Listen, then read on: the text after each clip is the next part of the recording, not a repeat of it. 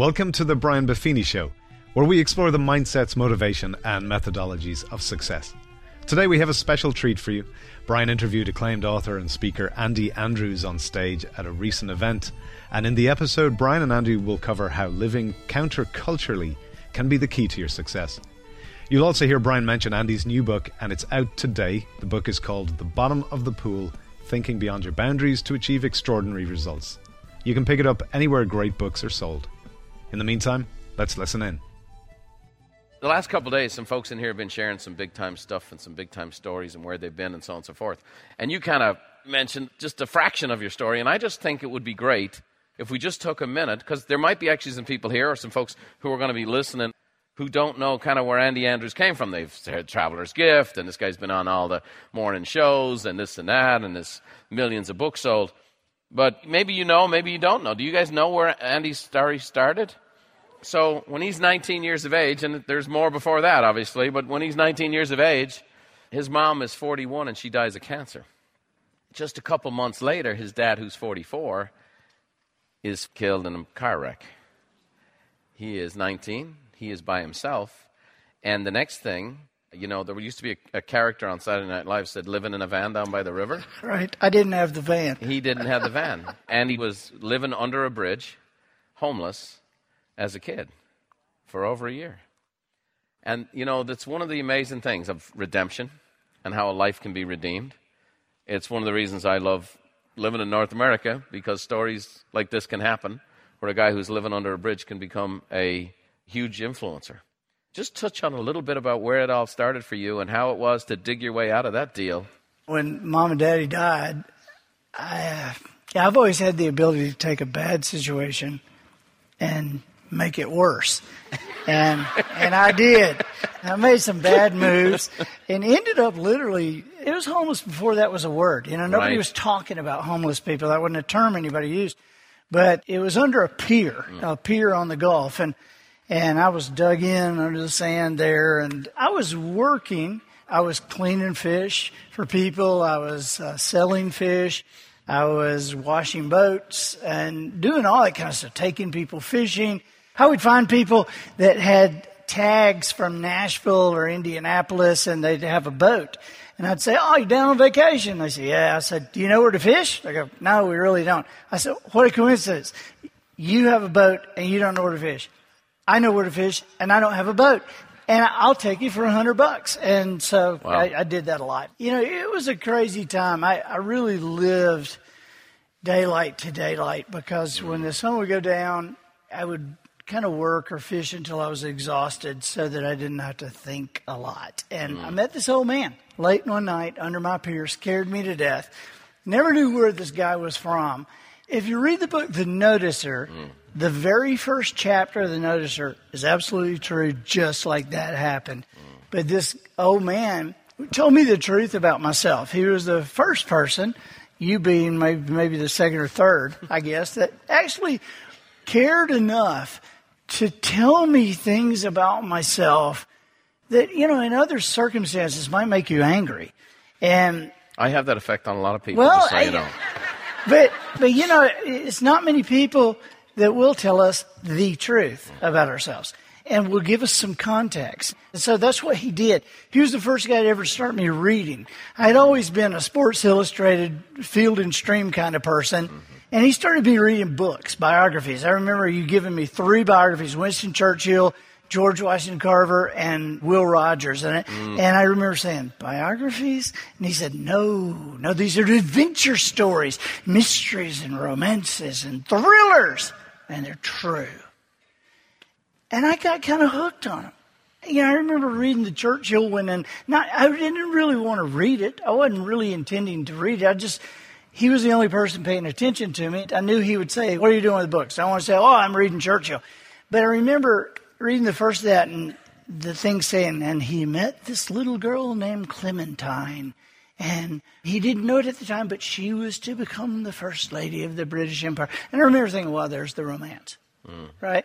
And, you know, every chapter would end with, "And if he had only known what was in the next room, Winston would have never gone through the door." And I go, and so there's the mystery, and World War II, the thriller. So I got hooked on these books. Yeah. I read over 200 biographies of these influential, great people, which when I say that, it makes me think, do they do books of any other kind of people? It's like not a loser section on Amazon. But I would read these books, and I'd try to think, what is it about these people? How did they turn out like this? Is it something they did, or were they born this way? Because if they were born this way, I knew I was out of luck. Yeah. But if they did something, what did they do? And how long did it take them to do it? And I identified 7 things. There were 7 decisions. It wasn't characteristics or habits. These were principles that these people had in their lives that were embedded in their lives. But it was curious. It seemed like everybody only knew they had 2 or 3. And now, with passage of time, we could see all 7. But I remember thinking, what happens to a life that knows all 7? Yeah. What happens to a kid whose parents know all 7 and can actually teach all these 7? And so these are the 7 principles that ended up being the basis for the Traveler's Gift. Now, let me bring some pieces together for you so that you understand all these unassociated pieces of content are all part of this alignment, and they're all part of the impact for you and what you need to do. We've been focusing on your patterns. How many of you wrote down a few patterns? Got to see your hands. How many of you have some patterns that need some enhancements? How many of you remember us talking about some decisions? And how many of you have some decisions ahead of you? Could I see your hands? How many of you had decisions you'd forgotten to write down that are starting to come to your mind now? Yeah, that's going to continue to happen. Here's what's important. Now listen. These books, that man, that influence at the lowest part of your life became embedded. These principles became principles for you. Right. That ultimately you embodied to transform your whole life and build this successful life that has been communicated to millions of people, not just 2 books, but hundreds of thousands on stage and presentations. The 7 principles were so important. That is why someone will go to 51 publishers and be rejected. You see, you won't do that with everything, but you will do that with the stuff that really matters. And that's why the key to success is working on the stuff that really matters to you and not getting bent out of shape on the little things that don't. Focus on the little things that really matter, not the little things that don't. There's probably other things you can probably tell. Hey, I didn't persist on this. I gave up on that. But when it came to the Traveler's Gift, you persisted until you succeed. And we are both disciples of Og Mandino. Right. No, absolutely. And you persisted until you succeed because he had a picture in his mind. This is what I know to be true. These 7 decisions, and this becomes a book. And when that book comes out, of course it's hugely successful because it's not just true, it's the truth. Does that all bring some things together for you there? And how this can apply? Talk about the 7 decisions for a second. The 7 decisions, it took me a while to realize that there were principles, that they always worked. It took me a while to realize that these weren't just circumstantial opportunities to shift and change, that they always worked. And so when you got something in your hands that always works, then you figure out different ways to apply it. And so that was where the thought process came about. You know, gravity worked long before the apple ever fell on Newton's head. Right. And then once he understood it and could explain it, then people were able to use it. But it wasn't until people figured out the different properties and all the different things it meant before people built airplanes and suspension bridges. There was a lot of things that gravity covered. And so it's the same thing with these 7 decisions, these 7 principles. You know, I used to hate it when I would go on to a talk show and you have 3 minutes and they say, well, tell us what the 7 principles are. And I would say them because if you just hear them, you go, yeah, okay, well, I've heard that. Right. You know, because if you hear responsibility, you go, yeah, okay, I hear that every day. That's not new. And yet, these 7 principles, they all, once you dig into them, they all have a meaning and a bearing that is life-altering. But in responsibility, that's the very first one, because without that one, you have no platform to begin any others. Until you take responsibility for where you are, you have no basis for continuing, right? But responsibility, to just give you an idea of how different this is than most people think. Most people think of responsibility in 2 extremes. One is, until these people accept responsibility, they can't possibly. And then the other extreme is, but their parents were, and if you had parents like that, right? It's 2 different extremes. But responsibility, in reality, if people understood it and were able to harness it, our society, we would be recession-proof. Our relationships would work. Because responsibility doesn't have anything to do with blaming people or making people feel bad. It is about hope and control. And who among us doesn't want to have hope for a greater future that we control? But if you blame somebody else, there's not a lot of hope there. If you blame the president, if you've ended up in this horrible place and it's the president's fault, what are you going to do about the president today, whoever the president is? What are you going to do? What am I going to do about my wife? If it's my wife's fault, what are we going to do about her? Okay? But if I can look in the mirror and I can say, I've had some crazy things happen in my life. I've had some tragedies happen. And I couldn't control any of them, but I have made choices because of my thinking. I've made choices that have led me down a path to a place I don't like. If we can understand and believe that, that's great news. Because if you can understand that your thinking can yield choices that'll lead you to a place you don't like, doesn't it just make logical sense your thinking could yield choices that would lead you down a path to a place you do like? And so the game becomes change your thinking, change your choices, change that. And that's what the other 6 are about how you change it. Powerful stuff. And I've used it many times. And the reason you know you're onto something true is the more you read it, the deeper it is, and the more truth there is. And it's like a great movie. How many of you have read a book several times and went, man, I never saw that before? And one of the reasons is because you're in a different place. You're a different person. You're in a different place and you come back to it and it's like, boom, here we go. Powerful stuff. As we look through this, you have a new book coming out, and I want to take the time to talk about it. It's called The Bottom of the Pool. How many of you like the idea of learning more about that? What was the kid's name that was Kevin Perkins. Kevin Perkins, the Dolphin King. Yep. Great. And he went down instead of going up. And so I heard this last week, and all of a sudden I'm writing in my journal, and all these thoughts and all these conversations, all these companies, all these things I've seen where people kind of did something very different, provided value in a different way. And it also combines with this fabulous phrase, compete in a way that the competition doesn't know there's a game going on. Did you guys hear that? The bottom of the pool is the essence of that. Right. And that's why, you think about it, Nick Saban comes to Andy Andrews, and in helping him think from a different spot, all of a sudden, Alabama's looking at things that no one's even thinking about. Right. We were talking about it last week, but you brought up how they started going, hey, one of the things that's really influential in a football game is the referees. Sure. Because if you can call holding on any play you want to call it on, if you can look into that mass of humanity and you can say somebody was holding or somebody was not holding, there is a shift, a huge advantage in the game. And I'm not saying that anybody would knowingly move one way or another, but you and I are human beings, and these officials are human beings.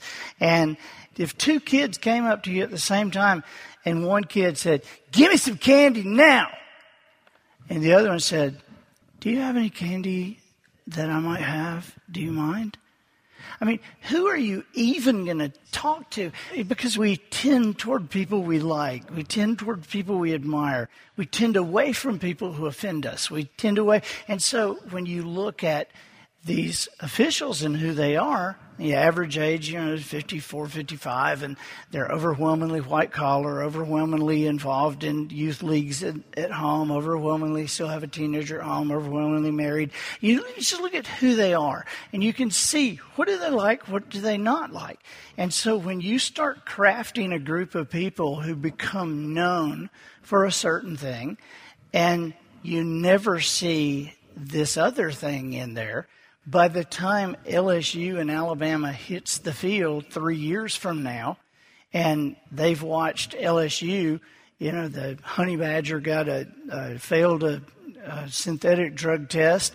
He and 2 buddies, and they got 1/2 of a game suspension and then right back in the game. The same week that 67 Navy personnel failed that drug test on the Kitty Hawk, and they were all dishonorably discharged.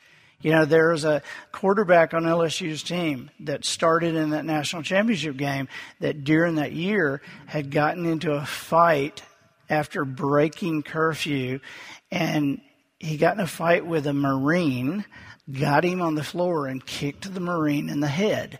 Okay, so this is all over the news. And so you can't put a crew of people that are a certain way out on the field and not have them have noticed that for the past 3 years, every time they saw Alabama's players, a picture of them, they were in a jacket and tie and smiling at the camera.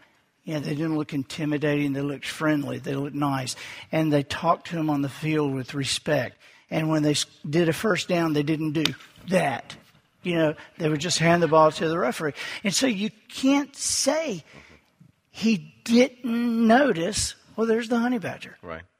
And so all of a sudden, here's the thing. It's a snap decision. Referees are paid to be impartial, and they are, but they're human beings. They're listening to talk radio. That was one of the other things they found in the study. Referees listen to talk radio all the time because why? Coaches go on there blasting the referees. So Nick Saban and his staff, we don't talk about the referees. Players, you never talk about the referees. You show respect. Whatever the referee's decision is, final. You never talk back to them. You do this whole thing. And here's what he's after. There's a 50-50 call, and it's an instantaneous call. And over the course of a season, there might be 2 or 3 calls influenced by all this behavior. But when you're fighting for a national championship every year, this is what's going on. LSU's trying to fight for a national championship. They're going after the same players Alabama's going after and whatever else. But they always seem to come up 1 or 2 games short, and Alabama always seems to come up 1 game on the right. Fascinating stuff. I started thinking about this principle in the real estate business. Real Trends is an organization that does appraisals of brokerages business and gets paid to do appraisals and then help brokerages sell their businesses. That's what they've done for a long time. But Real Trends is around since I was selling real estate, and what they've always been is a major provider of real estate trusted information. Is that true? So they're like the first news agency for real estate, long before anybody was thinking about it. And they provided this fantastic information. What's going on in the market? I still use them today, and they have fantastic information and so on and so forth. And because they're trusted with that information, then the broker calls them up, and so when they say, here's what your brokerage is worth, they trust them to do that. And then they say, okay, someone wants to buy us. They trust them to kind of be the broker in the deal to help sell their company. Are you guys with me? Real Trends is playing a game that the competition didn't need was going on. There's tons of companies that used to sell brokerages and used to do valuations for brokerage. These guys took off because they were providing an item of value in the form of trusted information. The competition didn't even know what was going on. And if you go to the bottom of the pool on that, where did that come from for them? Yeah. It came from their thinking, looking at what everybody else is doing, what was not there. And it's just like Coach Saban. I didn't spend a ton of time with him. It's just a thinking thing that he has been able to take that little edge and then multiply it down through there. Because in that game, 2 minutes to go, Alabama had a false start. And it showed Nick on the sidelines, and he was like coming unglued like he does, And I was in a room full of people that were like, come on, Nick, come on. You've got the game won. It was 21-0, 2 minutes to go. But they didn't understand that he was not upset at a false start. He was upset because it was the first game they were ever going to have that they had gone through the entire game without a single penalty, a national championship game. And so you see ordinary people compare themselves to everybody else's results. Extraordinary achievers compare themselves with their potential, and that continues to increase. Bottom of the pool thinking. Pretty awesome stuff. You're designed to do something. Right. Think differently about it. Think differently than what people tell you it is. Here's the thing. I was told I was not a creative person when I was a young person by a teacher in the school. And it was because I didn't have good handwriting. It could be a dysgraphic thing. But you were told you're not creative, so was Walt Disney. Sure. Here's the thing. My entire world is creativity. Yeah, that's what you've done. It's all I do, right? Every hour of the day. And so it's interesting. So I thought I had to be very pragmatic and this and that and dynamic, and I was going to become an accountant. And so I went to school. Now, where I come from, it was, this is what your grades are, that's what you're going to study. Socialism, free market, American. You would have never made it. You didn't have the personality. Could you imagine me being an accountant for didn't the have love the of Mary? personality. Oh, my God. I mean, I might be an accountant that goes, okay, let's take on the IRS. Yeah. I would have had to, Okay, great. You haven't paid taxes in 17 years. You're my perfect client. Okay, great. And that's why I work with a lot of realtors, because April 15th is extension day, if you know what I'm saying. But, you know, you get put into these pigeonholes, and here's the thing. They become our own Shawshank prison. Somebody says something to you, and it becomes a Shawshank prison. And then we start to live in it. You lived in it for years and years and years by some kid you can't even probably remember his name. And we take these things, and we live in those prisons. Bottom of the pool thinking is, A, I got gifts that are unique to me. I got to think about them differently, and think about differently than the labels I've been given. And maybe everyone else is going up. And in our heart of hearts, when we see people, we go, look, something in that doesn't look right to me. This guy's going up in the water, and something in that doesn't look. But we don't trust that voice, intuition, that giftedness. There's a spiritual component to that. There's a personal component to that. And keep asking those why questions. And maybe it's a bottom of the pool conversation. To look at it totally different. Look at your problems and your choices totally different than you're looking at them right now. Now, we want it instantly. And sometimes it can be. The choice can be in an instant after an awful lot of thinking. Right. Change can be very quick after an awful lot of process. Does that make sense? And so there's ways to look at it. And that's why I love the context of this new book. I think it's going to be very successful. And I think the other thing about the bottom of the pool is you get to spring off it. That's right. You get to spring off it. That foundation that you can push from. Andy mentioned something that I'm going to bang the drum on, that I've been banging the drum on for 23 years. The bottom of the pool are your fundamentals. The bottom of the pool are your fundamentals. And everybody comes to me all the time, what's the next thing, what's the next thing? And we have more next things than you can even imagine. Sure. And I have people who are 5 months or 6 months in coaching, and they go, is this all you have? And the coach is not honest enough to tell the truth. No, this is all we have for you. Because we have a lot of stuff we do with other people, but they've earned the right to get there because they're in a position to hear it and do something with it because their foundations are in such place. And it's very, very powerful. The foundations are key. I'm going to give you a quote that you gave last week, and it'll be very, very powerful to this group. You said, advertising is the price you pay for not being extraordinary. Yeah. And that resonates with folks. And as people are starting to deal, especially in the real estate market, real estate's becoming commoditized. Our clients are starting to feel commoditized. The brokerage business has become commoditized. Just talk a little bit about that for a second, just as far as being extraordinary. Yeah, well, you think in terms of that customer satisfaction bar. You know, that's the lowest bar you can hit and still stay in business. But above that, see, everybody else is looking for satisfied customers. But a satisfied customer is this. Hey, how was your experience there? Good. So everything worked well? Yeah. There it is. All that means is they'll put you in the plus list and kind of keep looking. But there's no crazy, what you're after is incredible fans of what you are. Because, when you're competing with the fundamentals, you can't really buff up the fundamentals that much. Okay? It's you. It's who you are. You are competing with people who are competing with price and product. And yet, how many of you in here have paid more for something than you had to? Sure. Okay? How many of you have gone to more trouble to get something than you had to? All right? All of us. On the surface of the pool, that sounds incredibly stupid. No, I can get it for less, but I really would like to pay more. Really?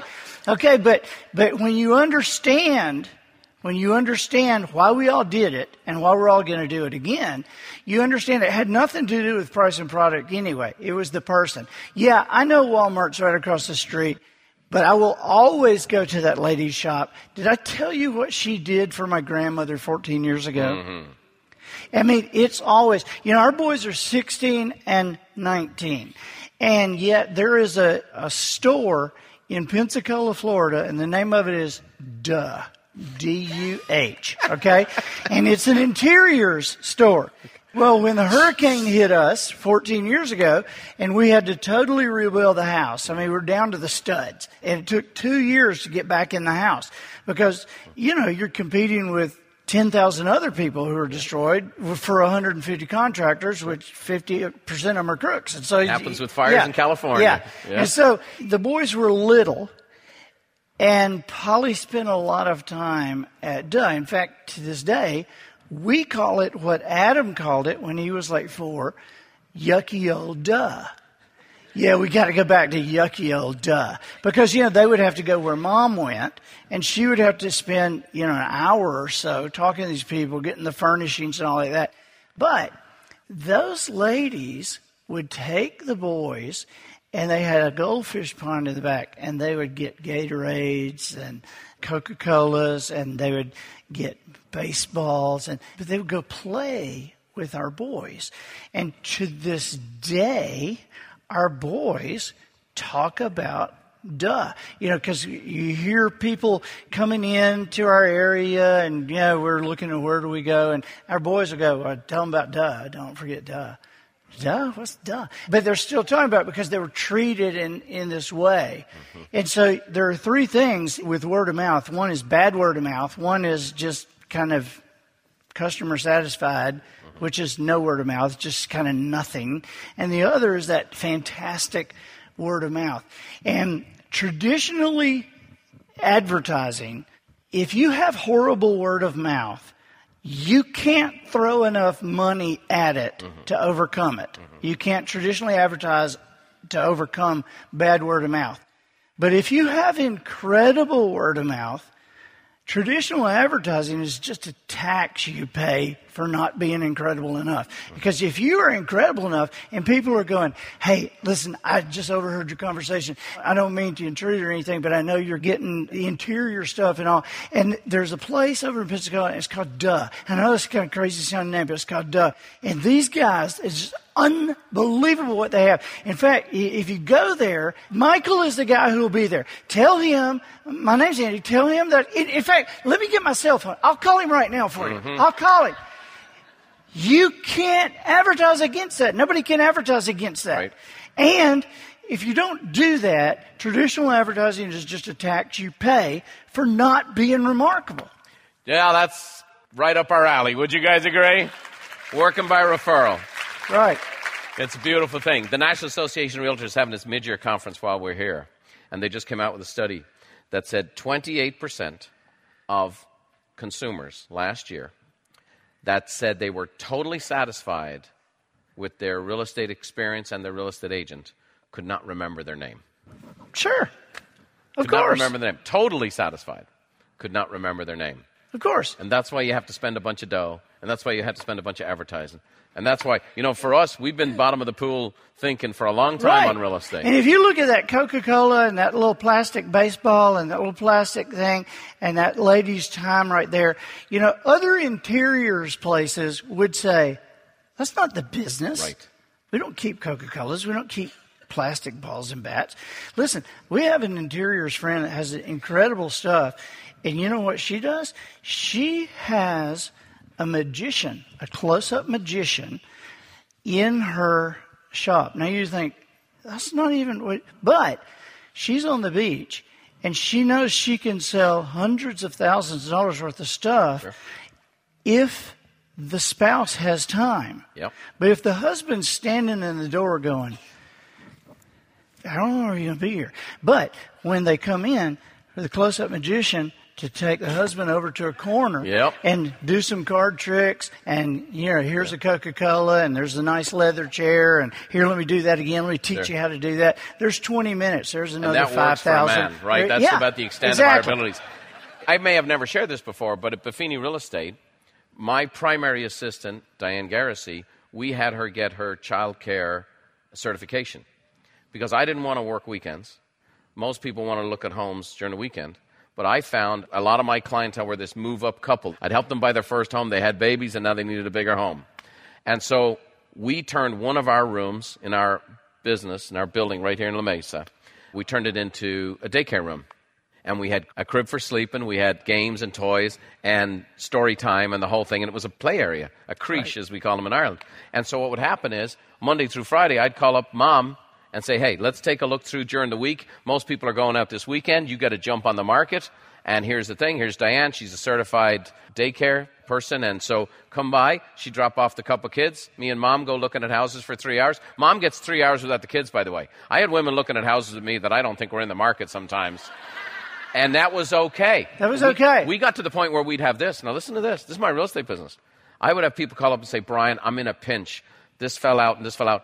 could I drop my kid with you for an hour? Absolutely. All day in a bag of chips? Absolutely, because the best way to compete for business is if they know who they're going to use before the business ever comes. You can compete for business before people are even born. Mm-hmm. You know, there's a car dealer in our area that he has done so much in my life and in our lives. And as the boys grew up, right, we went to this camp one time, and Austin at this camp, and this car dealer, Joe, is a member of this camp, and we're members. And so Austin was like 12 years old. He stopped before we walked in, and he's looking at all the cars, and he says, "Dad, don't you think this makes Uncle Joe very sad?" I said, "What?" He said, "All these cars, look at the names on the back. They're not all Uncle Joe's cars." And I said, "Well, buddy, Uncle Joe, he understands that there's different people buy different cars." He said, "These guys are members of this camp. They're members of the same club, and they should have bought cars from Uncle Joe." I knew then, at 12 years old, that Joe had a customer. He already had a customer that wasn't deciding on kind of car. He already knew where he was going to get it. And sure enough, the day Austin turned 16, he walked into a Joe Bullard automotive dealership and wrote a check for a car. We could go on for days. I promised you I was going to get you home to your family. I want to say a couple things. Okay. You're an extraordinary human being, an extraordinary man. Thank you, brother. You got gifts that you've gotten in touch with that God's given you. And you dug them out of the dirt all by yourself. And the journey that God had for you was as 19, no mom, no dad, living under a pier. And you made the best of it. And you did what many of us do. You became a student. God sent you someone to mentor you and give you some guidance and call you out. And you got in the game. And along this journey, you've poured your heart into some of these things that have gotten into print and have transformed people's lives. And most of them you'll never even get to meet. You've received thousands of letters and this and that and the other. And I'm just very, very excited for you for the next stage of this journey. I'm super excited for this new book. And I'm super excited for some of the projects we've been talking about that you're working on. I think your best days are yet to come. I'm so proud and just delighted that you decided to spend just a little time with us here and dispense a little wisdom to us. You're a wise man. You're full of wisdom. You're full of heart. And we love you. And we just want to thank you for popping by and spending some time with us here. Okay. Good stuff. Give it up for Mr. Andy Andrews, boys and girls. Come on. Thank you. All right, love you. Wow, loved that content. And powerful stuff from Andy. One thing he said that really struck me: compete in a way that the competition doesn't know there's a game going on. There's great wisdom in that. And if you like listening to this live event format of the show, I'd encourage you to check out Brian in person at Buffini & Company's Mastermind Summit, August 4th to the 6th in San Diego. You can find more information at buffiniandcompany.com/mm. With that, I'll close the show, as always, with an Irish blessing from Brian's mum, Therese. May the road rise up to meet you, and may the wind always be at your back. May the rain fall soft upon your fields, and the sun shine warm upon your face. And until we meet again, may God hold you in the hollow of his hand. See you next time.